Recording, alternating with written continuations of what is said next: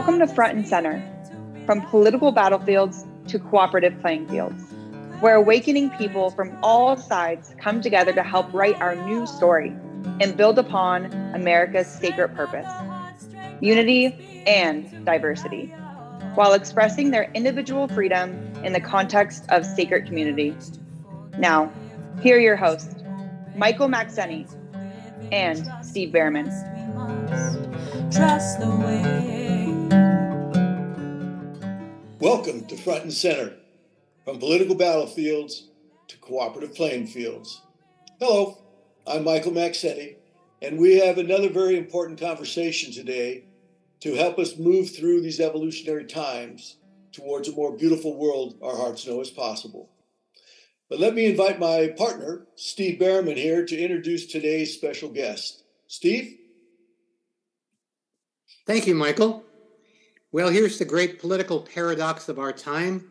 At a time when it seems that the two sides are more polarized than ever, there is actually a great uprising, an awakening of those who long to work together above and beyond the divide to get us off the political battlefields and onto the cooperative playing fields, and who recognize that to transform the body politic from passive observers to active participants, there needs to be political climate change, warmer hearts, and cooler heads. Well, our guest today, Christopher Life, we like to call it spearheading, which I like better than spearheading. He's spearheading a new movement, an upcoming conference, the United Independent Conference, to be held in Austin, Texas, April 3rd to 5th of this year. The Independent National Convention, and I quote, is a convergence of independent leaders from across America joining forces to bring about a new kind of synergistic politics, one that's not based on party lines or ideological divisions, but on a shared commitment to work together to progress the principles of freedom, liberty, and justice for all. With over 50% of Americans declaring independence from the major two parties, it's time for us to come together and set a new trajectory for our nation, unquote. Well, Christopher is an independent civic activist who seeks to bring together political independence from across the spectrum to create a shared vision and create a united independent movement to end the two-party duopoly and massively upgrade democracy itself. Prior to this, he founded an independent party called One Nation Party. Before that, he was founder of a nutrition-based medical solution, MediMeals, and prior to that, he worked to alleviate poverty in Africa. He graduated summa cum laude from San Diego State University in International Security and Conflict Resolution. Welcome, Christopher. Thank you. Happy to be here. Okay, good. Well, let's jump right in. Why don't you tell us about the Independence Conference and what you hope to achieve? Yeah, thanks for having me on. Really great to be with you. And for all the listeners, thanks for giving us some of your time and attention. We're very excited about the upcoming Independent National Convention. It's about 7 weeks away now. There's a growing amount of excitement and energy as more leaders from the independent sector are all converging in Austin this April. And, what is the independent sector itself? The independent sector is a concept that involves and includes independent political parties. It also involves and includes political reform organizations, but also involves and includes new technology solutions and independent media solutions and unaffiliated voters and all different types of related and tangential movements. So when I say the independent sector, it's a space of thousands of different organizations and millions of Americans. And up until recently, there hasn't been a context to be able to invite that total system to be able to see itself as one whole, as one independent body of America. And of course, within that space, there's different ideological orientations. And so for decades, the Green Party and the Libertarian Party didn't think like they had very much in common, because if you plot the Green Party and Libertarian Party on a two-dimension spectrum of left and right, then Greens are closer to Democrats and Libertarians are closer to Republicans. So the libertarians and Republicans might have a more context to coordinate. But as we're kind of letting go of that left-right divide as the dominating paradigm of our politics, and as we're starting to realize the egregious effect of a existing two-party duopoly that's really dominated American politics, then there's actually becoming more and more in common with different groups that are independent from the two-party system, because we can actually have a lot that brings us together. First and foremost, to be able to end the domination of the two-party system in our country. Beyond that, to increase transparency in government, to decrease corruption, to be able to improve our election systems, et cetera, et cetera. So there's a huge number of topics that actually bring different groups from the independent sector together effectively. And we're using the upcoming Independent National Convention to help to reveal how much commonality exists between all different types of groups and actors and agents and individuals and organizations in the independent space that actually justifies the emergence of something like a united independent movement.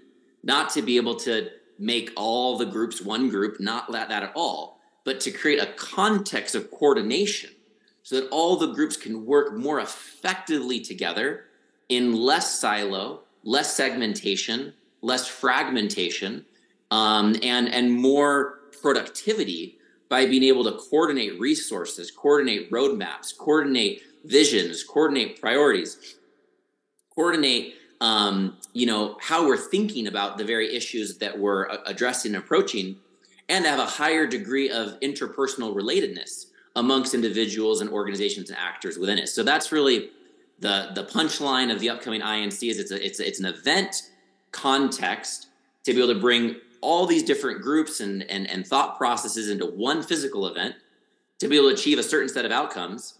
And that event itself is really just a metaphor for the convening that we need in an independent sector so that we can actually create a fundamentally new center of gravity.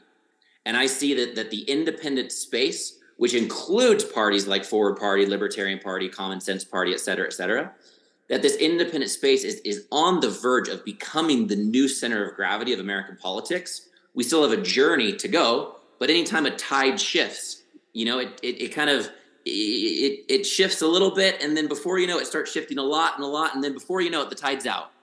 And so I feel like that's really where we're at. We're at a tidal shift point where for decades the two-party system has dominated American politics, but when I leave this planet, that's not going to be the case anymore. And the tide is shifting, and we get to be able to participate in the acceleration of that shift because, 50% of Americans identify as independents and et cetera. Like, this independent is the direction, I believe firmly, of the future of our country. And the last thing I'll say real quick is one of the things I'm really inspired by is the Phoenix as a metaphor for this rising independent space, because something new is emerging as the old systems are collapsing. And so that's us, that's all of us who are realizing, wait a second, we're not a part of all that, the CNN, the Fox, the Republican, the Democrat, the left, the right, the donkey, the elephant, like all of that's not me.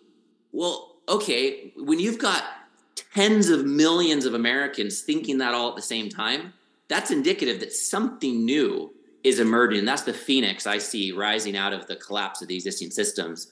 And that's the United Independent Movement that this upcoming conference is intending to help to be able to strengthen.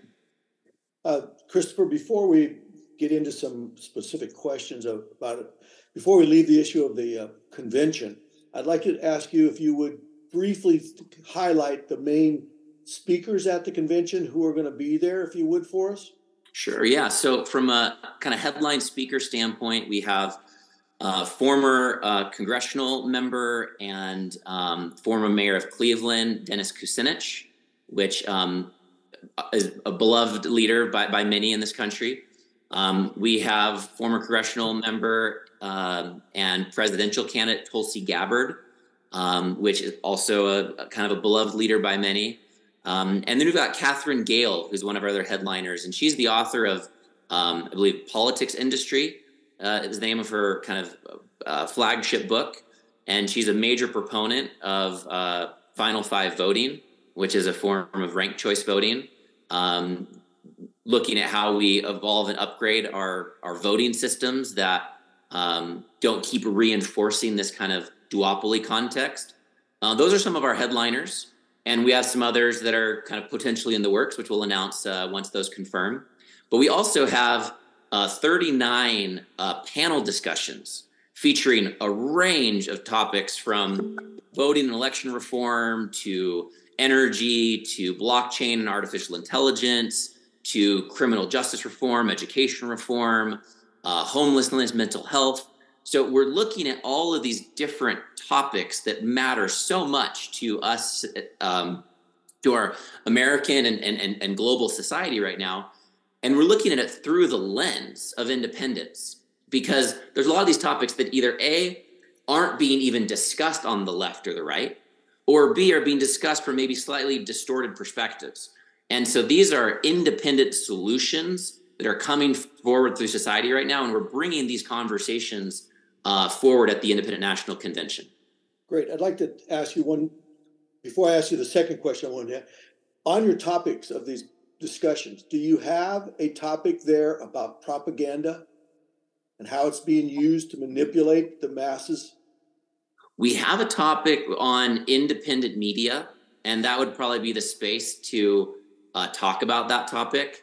Personally, Could I suggest that become a standalone topic? Because that's one of at the core of the problem of polarization and the divisiveness is the use of propaganda, which people don't understand. So I would encourage you to make that a standalone topic, because it needs to be its own, and it should be a headline topic, because that's at the root cause of what's going on.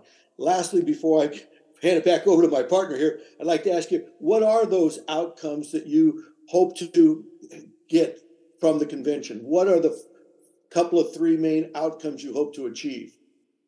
Yeah, on the topic of propaganda, I just want you to know personally, I'm so passionate about the topic of decreasing the manipulation that exists in that regard, and also increasing the individual's resilience against being manipulated.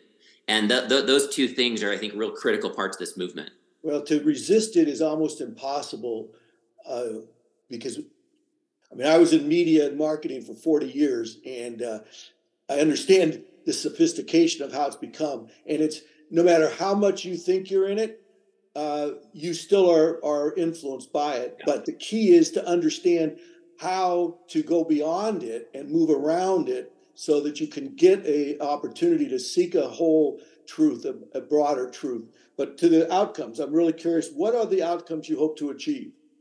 Well, there's a handful of very important outcomes. So one is the interrelatedness between the individuals, the agents, the groups, the organizers that are going to be at the event, right? So there's all different types of democracy reform groups and other, emerging political parties that all have, their kind of leaders and their kind of founders and everything like that. And then you have also all the other people that are part of it.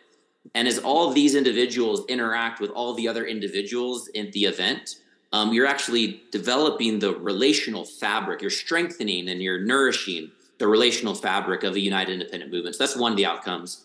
Another outcome is to be able to help more and more people kind of see the possibility that, wow, if independents start focusing on working together, on coordinating efforts, we really are at the edge of a fundamental phase change. And so to have that epiphany and to be ready for that, right? And Angela McArdle, the national chair of the Libertarian Party, is kind of one example of a friend of mine who I've been talking to for the last several months. And really, we've had a lot of conversations saying, hey, look, this is what the Libertarian Party's done in silo. And imagine if the Libertarian Party saw itself as a part, a functional component, an organ in a larger context. Now, all of a sudden, you move from fragmentation and a very inefficient use of energy and resources into a high degree of orchestrated synergy. And they're already doing it. The Libertarian Party's currently co-producing an event with the People's Party, which is an independent party, quote unquote, out of the left. It's happening in DC later this week. And so that's an example of two totally different independent organizations that have different ideological backgrounds that are coordinating together to achieve outcomes. And I want to see that happening like popcorn, more and more and more coordination, joint efforts, joint engagements, joint endeavors, joint events, that kind of a thing. Furthermore, I want to help to strengthen the narrative of the United Independent Movement for the media. So the media actually knows how to talk about it. The media can tell the story. The media can take a picture of it and write an article about it. And the media can have an interview and be able to kind of know the talking points and repeat those talking points and help to be able to kind of earn media for the movement, if you will, to strengthen this conversation. And then as that happens, now you're compounding that effect by casting that invitation out to more and more Americans that, hey, independents are coming together as a part of a united independent movement, and you can be a part of that too. So we use the event to strengthen the story, to tell the story, to then be able to expand the story, make that story more real, to get more people involved, to show up and say, hey, look, I want to get my local organizing butt in gear to be able to participate in this, in strengthening a local node of the United Independent Movement, and building local coalition between the Green Party and the Forward Party and the Libertarian Party in my local community, and tie that in together with the local democracy reform initiatives that are happening and the church groups and the nonprofit groups, and make sure that we're working together to improve our own individual civic culture, upgrade our own local democracy, and ultimately prepare a campaign apparatus to reliably move more and more people that are independent from the existing two-party system into city council, into mayorship, into county commissioners, et cetera. Well, we could go on separately, but my podcast partner here has been very patient. And Steve, jump in, please. Yeah. It's very interesting. In the past, political movements have tended to be ideological and issue-based. If we're looking at third parties, for example, they tend to be around an ideology. And now here is an entirely different sensibility emerging. We have, first of all, the Common Sense Party and the Forward Party resonant with this kind of movement, which is not so much looking to impose some kind of an ideological or belief narrative or even policy narrative, but this is actually creating coherence, perhaps around the idea of government of by and for the people, where the government does the people's bidding and not the bidding of the highest bidder. So I really appreciate you building coherence around this. And the question I have is, obviously, to do this, you have to create a culture of collaboration and a culture of connection to counterbalance all of these influences that are creating separation. How are you going to address this culture of collaboration, or is there such a culture that can be manifested in this through this event? Yeah, thanks for asking that. And to kind of go back to the first point that you were kind of broaching a bit there, I'd like to kind of stop for a second. And it's when we look at the kind of narratives around topics, so often those topics are focused on social issues or economic issues. And if you don't have a particular position on a social issue or an economic issue, people might misrepresent that you don't have a particular topic or you don't have a particular ideological orientation. But there's a whole domain of issues that is kind of like vacant from even being seen as an issue. And those issues I refer to issues of governance, how we govern ourselves, as real issues that have real teeth, that are really meaningful, that aren't just like, kumbaya movement building stuff, but it really brings people together. So the Independent National Convention doesn't have any issues that are fundamentally social or economic in nature, but we do have very real issues that are governance in nature, that we should have more transparent government, that we should have increased participatory government, that we should have elected officials that are accountable, that we should have improved governance standards, that we need to actually really invest in the civic empowerment and civic engagement of our citizens. They're more effectively able to participate in the democratic process.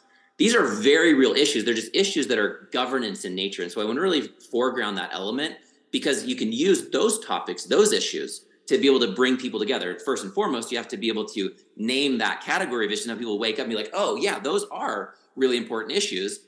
And we have really focused positions on those issues, and we can unite behind those issues together, even though we have different perspectives on some of the social issues on the topic. So that's the revelation of the common ground that enables the coalition building and the movement building.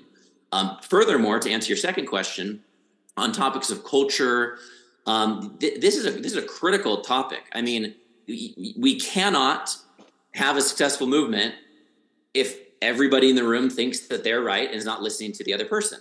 Whether that's at the scale of a husband and a wife in a home, or at the scale of a local town hall, or at the scale of national movement building, that we all, every single one of us, myself included, need to upgrade our own behavioral operating system or cultural operating system to be able to have more empathy, to be able to be better listeners, and to be able to have the sophistication to be able to not say, okay, either I'm right or you're wrong, or you're right and I'm wrong, but what if we're both partially right-ish? And what if we can actually take a little piece of what matters to me and a little piece of what matters to you and put them together to create a new insight that didn't exist before this conversation?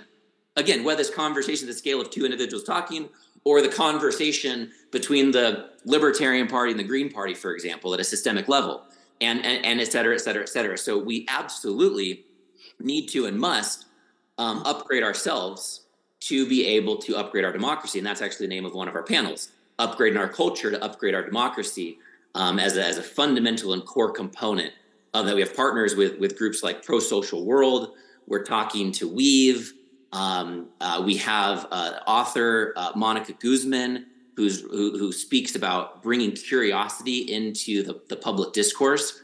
And so these issues of cultural upgrade are also not like the kumbaya of the movement where, hey, let's, get back to talking about foreign policy or something like that. No, this is critical to be as a part of this movement development, is to focus on this cultural piece. My background is in political science, although I never did actually get to dissect a politician in poli-sci lab. Didn't quite get that far. But something that you realize is that one of the great negative strategies is divide and conquer. And we have seen the fact that we are so divided has really prevented us from holding our system accountable. And it sounds like a lot of the reforms that you're talking about are accountability reforms. They're reforms that would even the playing field, or actually create a new playing field, where there was not this back and forth about trusting the results of the election or gerrymandering or anything like that. So it sounds like the focus that you have is on essentially agreeing on rules of the game so that we can all play on the same field. Yeah, that's a great way of saying it. Good. Okay. Michael, go ahead. I was fortunate enough to be able to join you all for the national call that you had about 3-4 months ago, where there was 40 plus leaders from different sectors around the country involved in your kickoff roundtable discussion. And one of the people there that talking about upgrade our democracy. I really like what you just said there about, I really like the issues of governance. We refer to those as political reform and systemic reform, but I really like the idea of the issues of governance. I think that's an easier understanding for people, is to focus on the issues of governance. So thank you for that.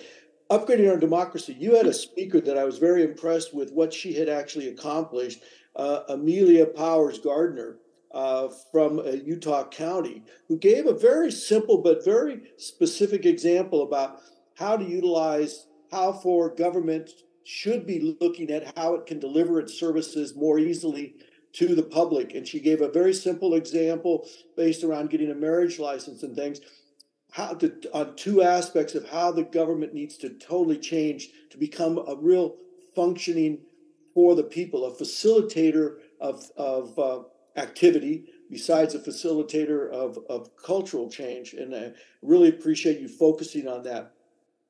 One of the things that I wanted to ask you about on your outcomes is And I love everything he said. And I really, and at some point, I'd like to talk a little bit about the Declaration of Independence, because I've shared that with some people and said, is there anything on here that you would disagree with?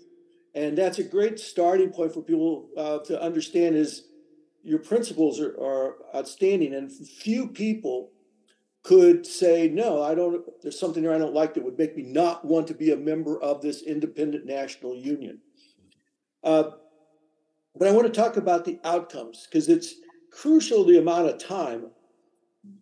As you see our freedoms being slowly but very consistently being stripped away, the walking away from our constitutional freedoms that are supposedly guaranteed, we've got people that truly want to see a new world order. They've been talking about it. The first President Bush brought it up about this new world order that's been more and more publicly known, all the way now to the Great Reset and what's going on very publicly for a number of years with the Economic World Forum. Their vision of changing our world and how they're going about it would negate everything that we're working on here and that you're working on. I refer to them, and many others do, as the Hunger Games Society elites. Their view of our future is that there are these gifted humans that were just anointed from life, or whomever they think they were anointed from, to be those who can determine the future. They see us as nothing more than their entertainers, their servants, or their slaves. And so I would only say, question about your outcomes is how we can move this forward to get government on the side of the people and out of the hands of the leadership of these two parties that are collaborating with and part of these wonderful anointed ones who think that they know best how our lives should be lived on behalf of them. And that's the path I'd like to focus on for a few minutes, is to get our government out of their control so that we have the time to allow our culture and humanity to evolve on its path forward to that more beautiful world. Because they aren't giving us the time, and they will not give us that luxury of time, because they see it 180 degrees different than us. To that, I'd like to say, the question is what we're doing at the Common Sense Party and what we're doing as part of an alliance with the Ford Party. And there's other groups that I know you're aware of around the country, from the Alliance Party and the Keystone Party and many others, that are forming new independent parties. I'd like to suggest, as part of your thinking, what I refer to as the most likely to succeed, and put this into your thinking and hopefully into the leadership as an outcome from this conference, is to give us the time. One of the key, very simple outcomes that could be put forth to your members and followers and leaders is, in each state, because of the way the rules are written, to ask these leaders to implore their followers and people who trust them to pick out in each state, and this would be from which of these new independent parties or principled parties that are based on governance, based on principles, not orthodoxy, go and volunteer your time with them, or at the minimum, go and change your party preferences the term in California, or register with them.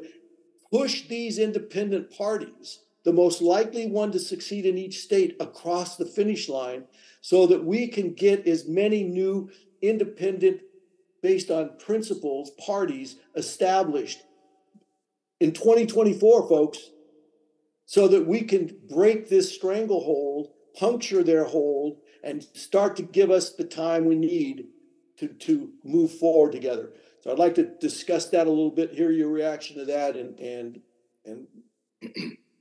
Well, you certainly laid up a juicy one there, Michael. Let me see what I can do with it. So let's see. I'm going to hit it from a couple of different angles and see if I can really bring some concepts together. First and foremost, I believe that we're truly at a revolutionary moment in time. And I do not use revolution as a buzzword. I am annoyed by that. I use it as a technical term. So revolution is a full transfer of power, right? From those who have held power to a new body, individual group that's fundamentally distinct, not just like an incremental modification of it. And I appreciate different national revolutions that have happened in the world in the last 100 years or so.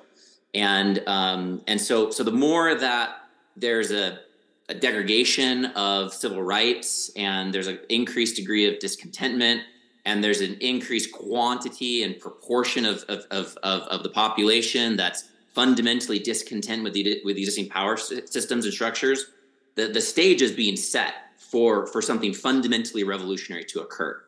One of the things that defines a lot of successful national revolutions is that everything that's not bolted on to the existing power structure unites and comes together. And that's what actually enables the inertia to be able to affect real systemic change at a national level, which usually involves ousting a dictator and the kind of regime of military and financiers kind of around that dictator. In America, we have successfully created the most sophisticated dictator that the world has ever invented, called the two-party duopoly. And so we have a really sophisticated dictator that creates this like polarized illusion of choice that really effectively does divide and conquer in all these different manipulative ways, and leaves individuals kind of like, in the current context that we have of a huge amount of political apathy and people frustrated and people believing that there's just these two parties that are warring against each other and have to pick sides. Otherwise, the other side's going to win and take away everything that matters to me and all that kind of a thing. But when we kind of wake up from that manipulation, because even in more simple revolutionary context, that dictator is one of their prime objectives is to create division amongst all of the factions that are against them. So they're more focused on fighting against each other rather than fighting collectively against the one dictator. So the patterns are consistent, whether we have a really sophisticated two-party system or just a more simple kind of dictator. And are you referring to the districts, perhaps, from the Hunger Games? Yeah, well, not explicitly, but I am pointing towards the fact that all these different individual parties that you're referring to, right? It's not just that we have more parties. What's important is that we have more parties that are in coordination with each other, that are working together. Because I'm not a proponent of just more parties for more party's sake, because now you're segmenting resources, you're segmenting narrative capacity, you're segmenting all these things, and you're basically making it all futile. And you're segmenting the voter base, and you're having more candidates from all these parties running against each other, which is just sapping the resource of the whole system. And that's a way to guarantee that you're going to have a Republican or Democrat win every single election. But what we get in a phase change is when we have those new parties and they're working in connection with each other in a coordinated fashion. Now we're getting closer to the e pluribus unum, right? Out of many one. Right, the fundamental mythos that defined our initial revolution, which was the coming together of the colonies to be able to do something they could never do on their own, which is to be able to run a revolutionary war and create a federal government. So we need to be thinking more about the coordination of independent groups than about the just individual necessitation of an individual group. But that's a required component of this increased coordinated kind of moment in time. So kind of having said all of that, I'm not here to say they, right? You use the term they a number of times, alluding to a class of people, a ruling elite, that kind of a thing. But without saying a they, what we can say in a really practical sense is we have two highly corporate political parties. And those corporate political parties, in a huge degree, are beholden to corporations. And those corporations are owned by very wealthy and very powerful people. And when those two parties then determine who runs the nation, the states, the counties, and the cities, then you're basically creating uninterrupted channel of control from a wealthy ruling elite to the decisions that are made around the local allocations of municipal budgets. So that system we can cut. We can interrupt that entire system when we move independents into office, people who think, speak, and act their own conscience in careful consideration of all they represent, bringing a new set of governance standards, governance technologies, and empowering a higher degree of civic activation through their constituency. So if you do that with 5 city council people and a mayor, you just ran a successful local revolution where you've disconnected that municipal budget's control from that entire system that we just talked about before. And so when we can do that systematically in cities and counties around the country, then what we're doing is we're strengthening the independent sector's capacity to even be able to hold power. And here's the last thing that I'll say, that one of my favorite quotes, one of my own personal quotes, is those who love must learn to love power as much as those who love power love power. And inside of that, what I'm pointing to is I'm not here to say, oh, those powerful people that think that they're ordained, they've gotten really good at power. So we don't need to actually complain against them. We just need to become better at being powerful. We need to actually become more effective at being powerful. And as we do so, to integrate the love and the power into one new integrated system of a new kind of political ethos, a new political consciousness that can kind of come online. And so as we do all of this kind of micro local revolutionary work, movement building work, what we're actually doing is we're systematically drawing power away from that system by way of resources, by way of government contracts, by way of voter support, by way of media narrative capacity, by way of dollars, by way of sentiment. All these different ways, we're drawing power away from that system, and we're aggregating, developing power into a new alternative that more and more people can participate in. And you have senators like Kyrsten Sinema, who just declared her independence, right? An active U.S. senator that said, even though this is the party that got me elected, I'm actually declaring my independence so I can better align with my constituents who are fundamentally independent. Well, what's happening? We have more than 50% of Americans who are becoming independent. So more and more elected officials are going to have the same logic to say, wow, my constituents are actually independents. They're not Republicans or Democrats. And so we're about to have this popcorn effect of more and more national legislators, governors, state legislators, municipal leaders, county leaders following Senator Sinema's lead and declaring their own independence. And every time that happens, we create an increased acceleration of the domino effect of power moving from the existing system to a fundamentally new emerging system. I love everything you said, and I could go back and talk on some specific points. But in our limited time, since we don't have unlimited time, which this could be a 2-hour conversation, which hopefully we'll have a part 2 after the convention. But I want to address what I think is absolutely the thing that I hear is missing that I would like to suggest to you. And that is, I love all the fact that she moved to independent and others. However, to get reelected, to get elected as an independent in most every state, and I'll use California as a specific example, and how the Common Sense Party and what we're doing here, and how we have created that alliance, to go back up to one of the things you said earlier about the need for cooperation, collaboration, that is essential. We are exemplifying what I am putting forth as part of this most likely to succeed strategy is being exemplified here in California.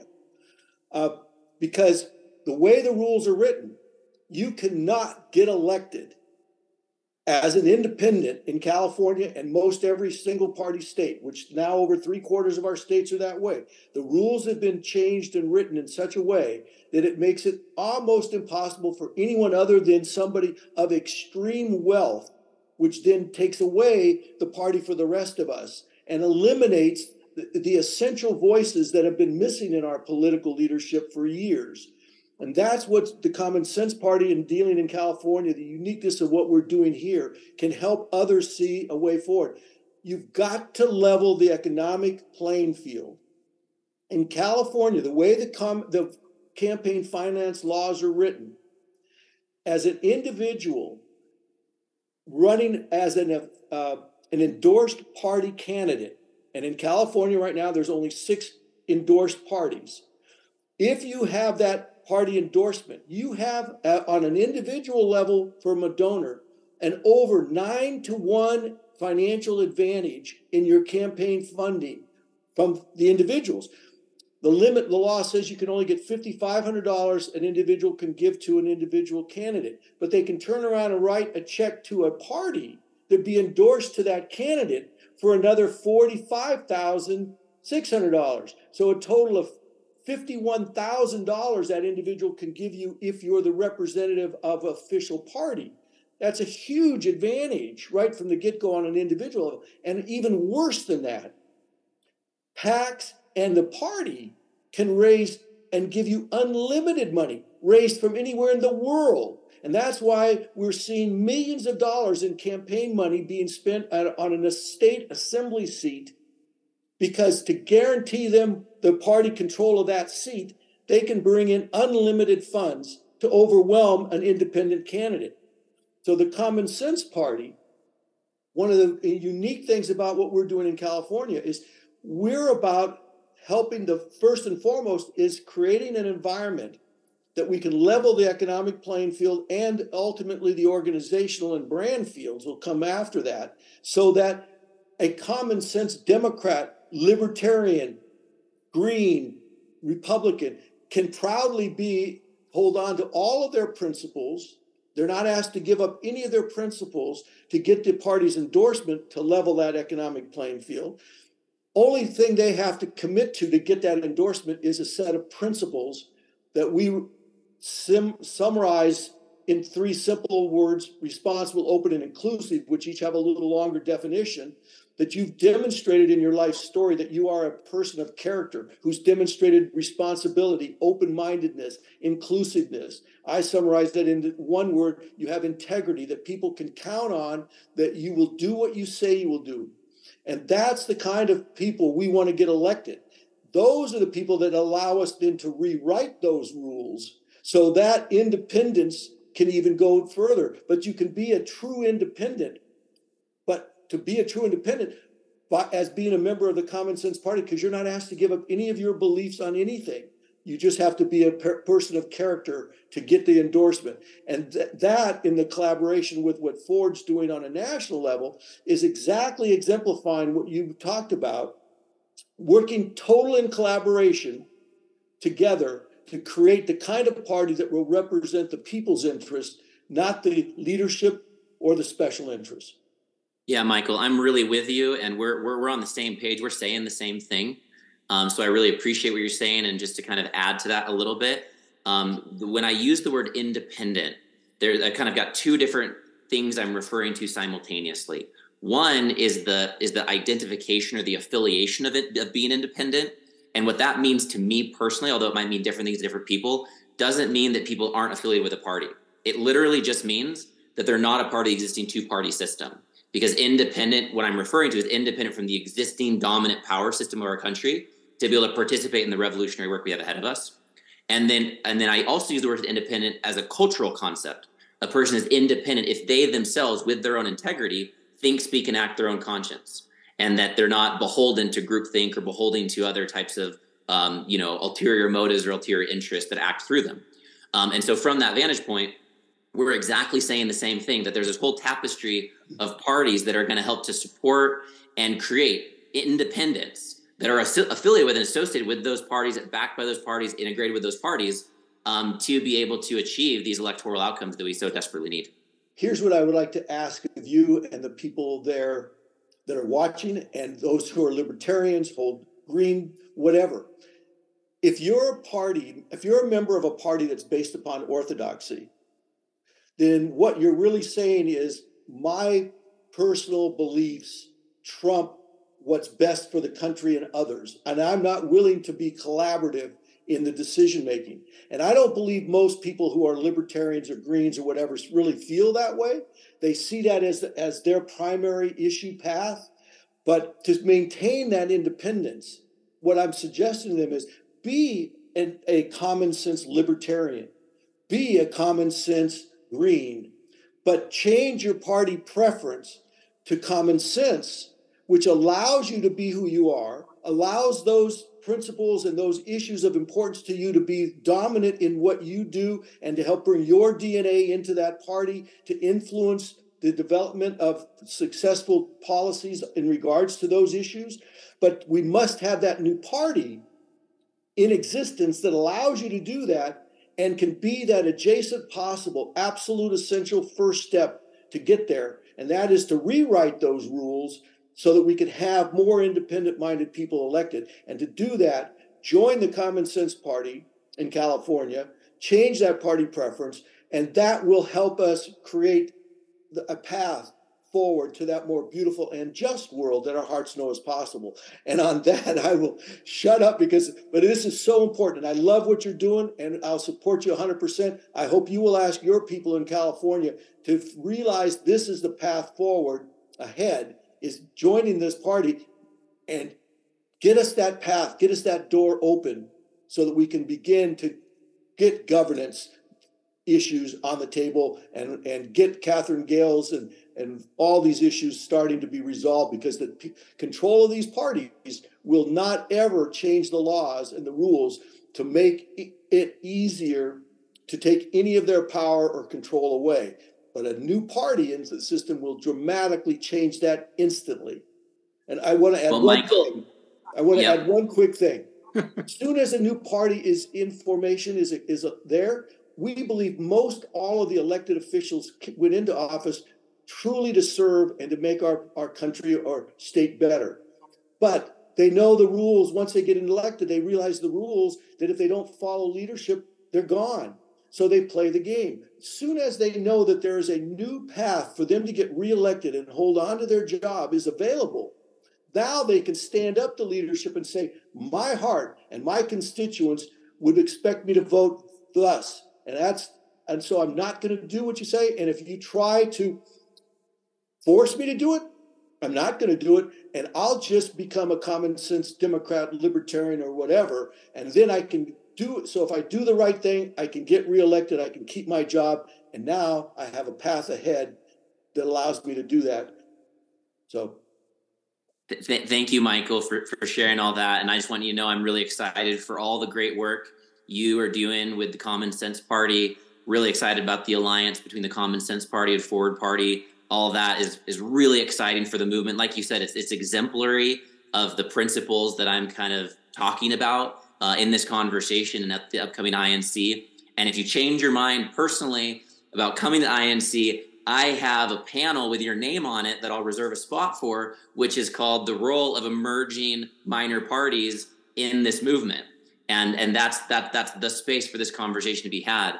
And if you're not able to physically travel to the convention, I really hope a lot of other members from the Common Sense Party, from Front and Center, from the folks that are watching this, really realize, hey, this is a moment in time for me to make a choice. Like, am I going to actually gather at this physical convergence of independent leaders that represent independent parties, democracy reform organizations, independent media, like this massive convergence that's happening in the middle of our country in April? And it's always one of those choices, like, am I going to go? Am I going to get a ticket? Am I going to buy my plane ticket? Can I take the time off? But I think so many of us have had our lives changed by making the choice to kind of show up to a physical event that has the opportunity to create all kinds of synergy, inspiration, opportunities. So I really want to make a real hearty invitation to everyone in this network to consider joining Steve and the rest of us at the INC in April in Austin.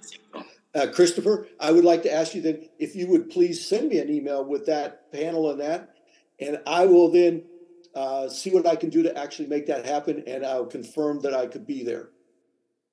This will be great. This will be a very harmonic convergence. Now, can people who cannot be there physically, can they participate in this conference? Is there going to be any remote aspect of it? We want people to be there physically, of course. We'll be announcing some remote aspects as we get a little bit closer to it. But really, this is the moment in time for folks to be thinking about being there.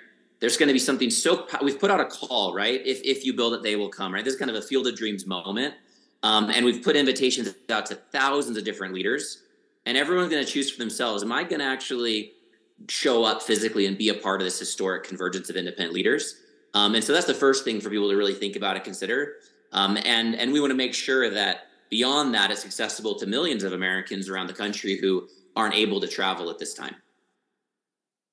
Excellent. Thank you so much, Christopher, for sharing this and for all the work that's gone into it up until now, and for creating this marker where people can show up for a truly revolutionary and evolutionary event. Thank you so much. Before we sign off, though, Christopher, I'd like to ask you one question, as we've asked many of our guests in closing. And I know we have both the... as succinctly as possible and off the cuff, share with us what would be your vision for a more beautiful and just world that your heart knows is possible. Well, I'm not an incremental change guy. I'm a phase change guy. And so I really see that we're at a moment in time where we really could go into utter dystopia or potentially a very opposite direction. But in order to do that, it's going to require a total, complete rebirthing of human civilization, how we think about economics, how we think about community, how we think about governance, how we think about our relationship to technology, how we think about our relationship to each other, the planet, and the cosmos. And so there's a more beautiful world that I feel like I can see in my mind's eye. But there's not just one or two facets I want to point to. I want to point to the journey that we'd actually have to go on of a focused kind of like Apollo project kind of concept at a planetary civilization scale to navigate a multi-decade journey of examining the totality of human civilization and running the appropriate experiments that help us to generate the appropriate insights that help us to plant and grow a more coherent expression of human civilization thereafter.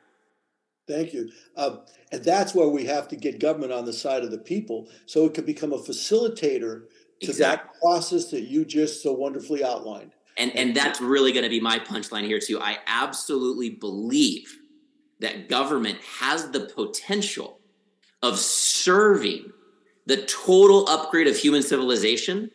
And it's been utilized in a lot of ways to the detriment of the public to be able to benefit certain special interests. But it doesn't mean that the total potential of human government can be has actually been revealed and manifested. And so the final state here is I see America as a promise of the potential of governance of, by, and for the people in service to life, liberty, and the pursuit of happiness. And that we are still at an adolescent stage of moving towards the fulfillment of a very large promise that's taking a very long time to actualize. And we're learning every way to not do it along the way so that we can actually fulfill the promise here.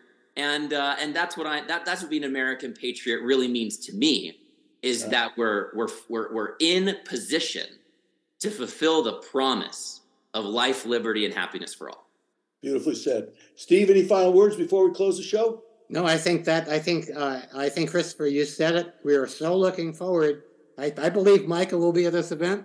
We are so looking forward to converging harmonically in Austin in April, and we're inviting everybody that we know who's even thinking about it to come take that trip and be there for an event that's going to be the beginning of something very significant.